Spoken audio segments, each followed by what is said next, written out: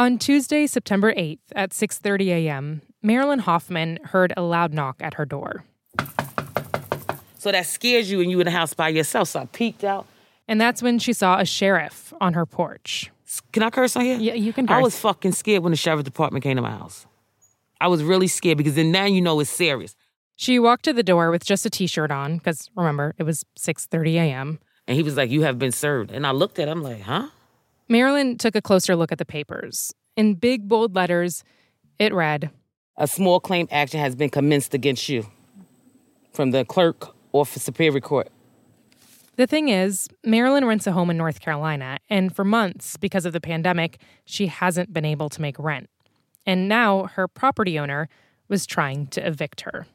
I was stressed out. I've been stressed out since this stuff started. I did all this hard work, and at the end, I'm gonna lose everything. I'm Rima Grace, and welcome to This is Uncomfortable, a podcast from Marketplace about life and how money messes with it. Right now, millions of people are struggling to make rent because of the pandemic. To help people avoid getting evicted, federal, state, and local governments came up with a kind of patchwork of protections. But this summer, many of them expired. And now, renters facing eviction are trying to navigate a system with new and very confusing rules. This week, one woman's story of trying to stay right where she is.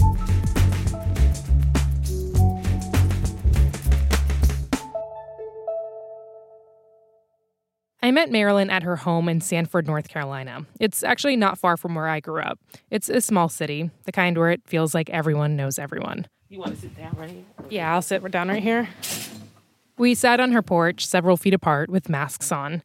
I feel like the best word to describe Marilyn's house is cozy. It's on a quiet street. It's a small 2-bedroom, 1-bath, and the exterior is this soft sky blue color.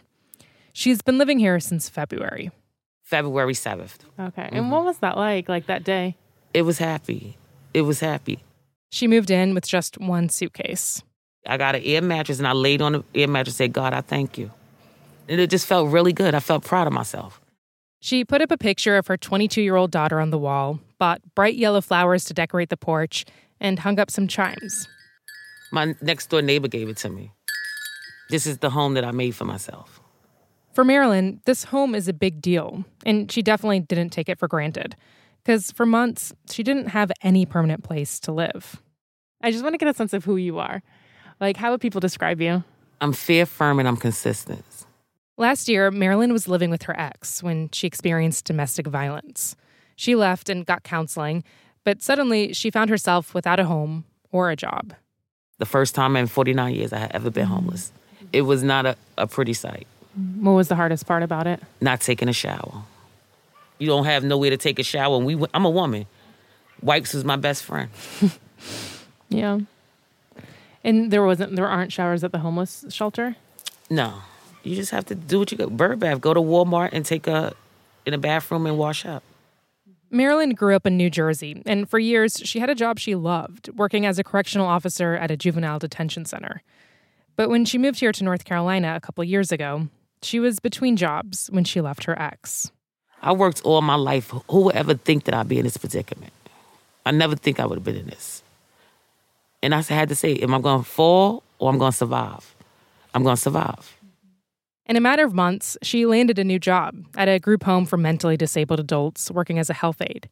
And not long after that, in February, she paid the security deposit plus 2 months' rent, about $3,600, for the blue house. Things were really looking up. How much of your paycheck went towards rent? So about $800, $900 went to rent. Like with the rent, the water bill, the lights and all of that, yeah. And is that like a good chunk of your paycheck? Yes. It was like, I had like $136 left. Okay. And how was that like? It was okay because I had a roof over my head. So I was making it, but I wasn't making it. You're barely making it? Barely making it. Yeah, rent and bills were about 85% of her income. But the house was hers. I was happy. I'm back on the right track. I got this. Then boom. Then the pandemic happened. Just a month after she landed that job, Her manager told her they were shutting down. She remembers coming home from work that day. I came home and I asked my neighbor next door, "You got a cigarette?" And I said, she told me, I told her what was going on. She said, "It's going to be okay." That day, they sat on her front porch for a while.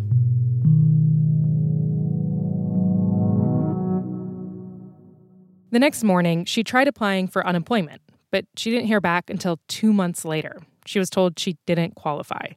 So next, she applied for the Pandemic Unemployment Assistance, which is meant to help people like her, contract or part-time workers. But she has not heard back, and it's been months now. So did you get any assistance from the government? Nothing. I got the stimulus check, that's it. Nothing else. Nothing else I got. Nothing else. North Carolina, where she lives, is not a great state to be in if you're unemployed. In fact, according to federal data, it ranks as the worst state for getting unemployment benefits to people in a timely manner. All summer, Marilyn felt stressed. She wasn't sleeping much, just 2 or 3 hours a night. I'm really tired. You can see the bags under my eyes. And even though she's got a kitchen full of food thanks to a local pantry, she hasn't had much of an appetite. It's been a lot of saltine crackers and Pepsi. To get out of the house, she volunteers most days at a local shelter. But otherwise, she finds herself drifting.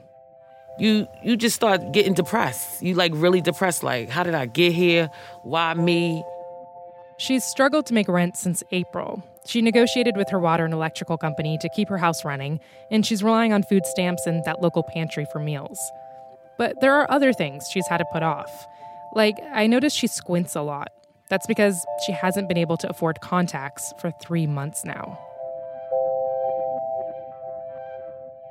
What felt like every week, she'd have a conversation with her property manager, trying to figure out where to get the rent.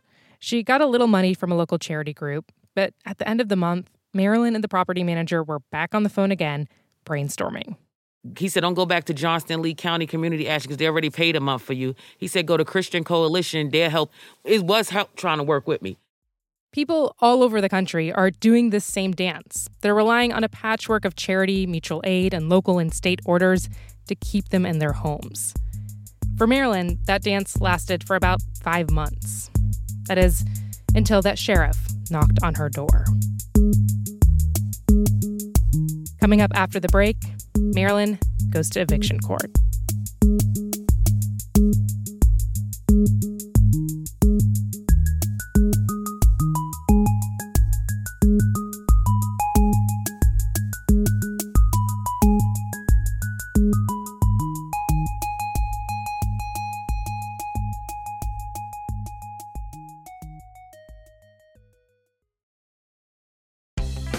Talking to your backseat babies about money can be so hard. In fact, you probably don't even know where to start. So that's where the newest version of the Million Bazillion Academy steps in, our email newsletter course. You can start whenever, and you'll get a new lesson each week that you and your kids can complete at your own pace. They'll learn about crypto, the stock market, and so much more. And best of all, it's free. Million Bazillion Academy, making kids smarter about money. Sign up today at marketplace.org/academy.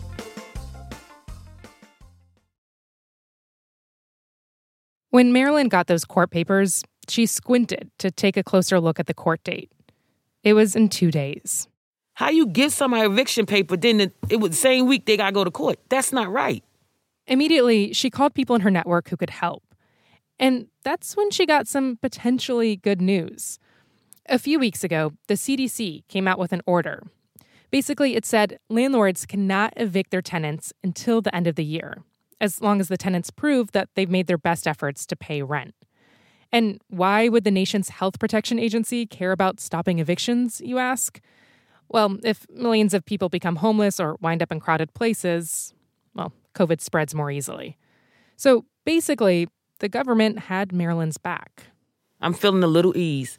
Then it gave me hope.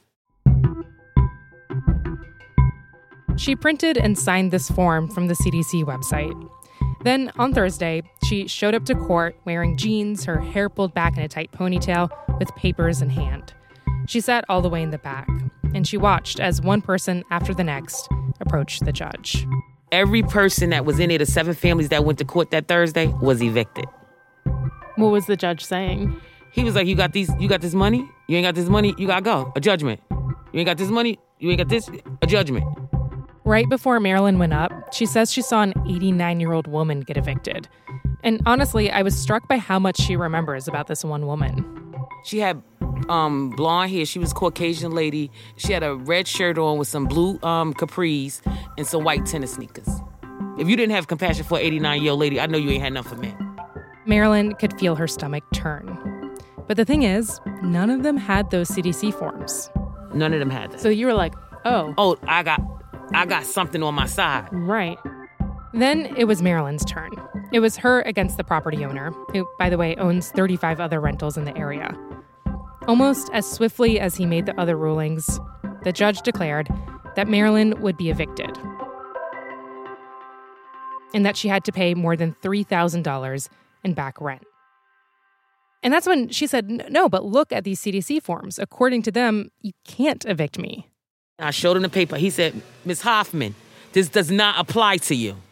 I said, it says right here on page 18, all landlords. The judge refused to accept her signed declaration. He said that only applies to you if you live in federal housing. He said, this doesn't pertain to you. But here's the thing. That judge was wrong. We talked with legal aid groups that told us he misinterpreted the CDC order. She met the criteria. She earns less than $99,000. She can't make rent. She's made her best efforts to get assistance. And she's at risk of being homeless. According to the order, that means she should be safe. I should be. But nobody's following what CDC said. Well, it's been pretty much a mess. Those legal aid groups told us that from state to state and really judge to judge, the CDC order is getting interpreted differently. Your luck kind of depends on where you live and which judge you end up in front of. Like in a courthouse in Kentucky, everyone down to the front desk staff is trying to help renters by handing out these forms. In Georgia, some judges aren't acknowledging it unless a renter brings it up. In North Carolina, there was one judge who even questioned the order's constitutionality. It feels like a roller coaster. Because you got new legal aid saying one thing, he's saying something different. I don't know what to believe. It's like it's much of confusion. And then when I Google stuff, it's a lot of cities around here that's confused. And really, the onus is on renters. They have to fill out the paperwork, deliver it to their landlords, and then try to get rent assistance. Because the CDC's ban on evictions, it does not come with money. In fact, many landlord groups say they'd support the order if it came with federal funding. Because, they've got their own bills to pay. But without it, it just feels like a Band-Aid solution. But anyway, in Marilyn's case, this is a moot point. She couldn't even get a judge to recognize the order. Yeah, and my livelihood is in jeopardy behind this. My health is at stake. Because I can't eat, I can't sleep. It's a lot. After the judgment, that same day, Marilyn immediately tried to appeal the eviction. But a county clerk told her first she needed to pay $500. They said, Ms. Hoffman, you need $500 to file an appeal. I said, huh? $500 for an appeal? If I had $500, I would pay my rent. She felt defeated. That night, she couldn't sleep. It felt like all she could hear was the judge's voice echoing in her head. Marilyn, this doesn't apply to you. This does not pertain to you. This doesn't pertain to you. Ms. Hoffman, this does not apply to you. Marilyn is living the experience of tens of thousands of people.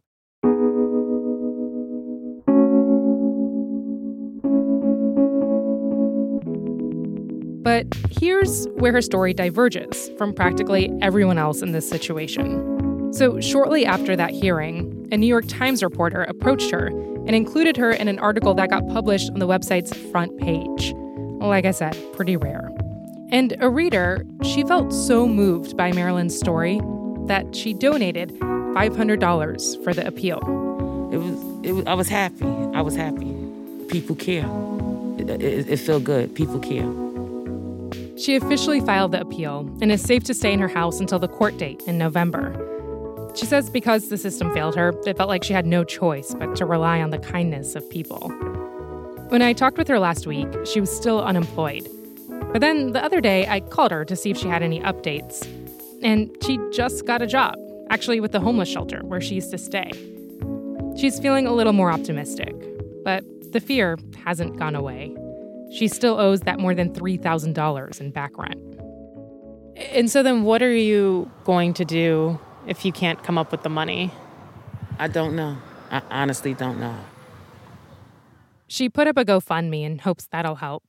But even if the money does come through, she kept saying to me, okay, but then what about everyone else? What happens to other people that was evicted the same day that I was in court and not one person got help? Since July, activists and legal aid attorneys have been practically shouting, trying to tell everyone that we are going to see a tide of people losing their homes. That's because in July, the CARES Act, which blocked some evictions, expired. And so did the unemployment insurance, that extra $600 a week. Meanwhile, Congress has yet to offer any new solutions or new aid packages. But everyone we talked to for this story told us it is important to remember that even before the pandemic, this country was dealing with an eviction crisis. Like, the most recent data shows that in 2016, there were 3.7 million eviction cases filed against renters. That's basically 7 filings every minute. And that was back when we had an unemployment rate of 4.7%. Now it's nearly double that. And research shows that landlords, they're twice as likely to file eviction proceedings against Black renters than white renters. We need affordable housing. It's as simple as that for you? Yes, plain and simple. That day, I spent a couple hours sitting on Marilyn's porch with her. Eventually, she had to leave to go volunteer at the shelter. But before she did, she mentioned that 89-year-old woman again. In fact, I counted, and during our interview, she had brought her up 9 different times. I felt her pain because I know my pain when I was in there. That's somebody's mother. That could have been my mother. Marilyn tells me it felt like this stark reminder that no matter how old you are, no matter how much you've been through, housing, in the end of the day, is still a financial relationship.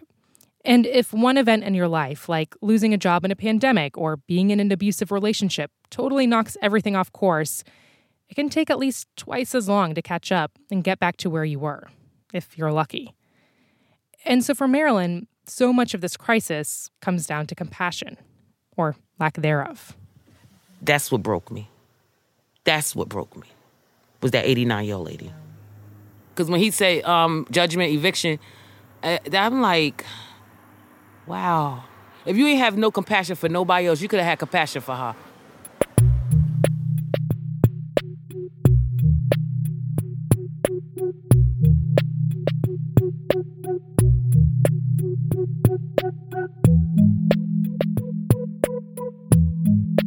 All right, that is all for this week's show. If you want to reach out, you can hit us up at uncomfortable@marketplace.org.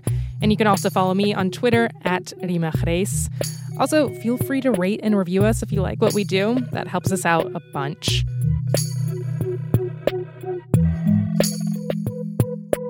This is Uncomfortable is produced by me, Rima Reis, Megan Dietrich, Haley Hirschman, and Peter Balanon-Rosen.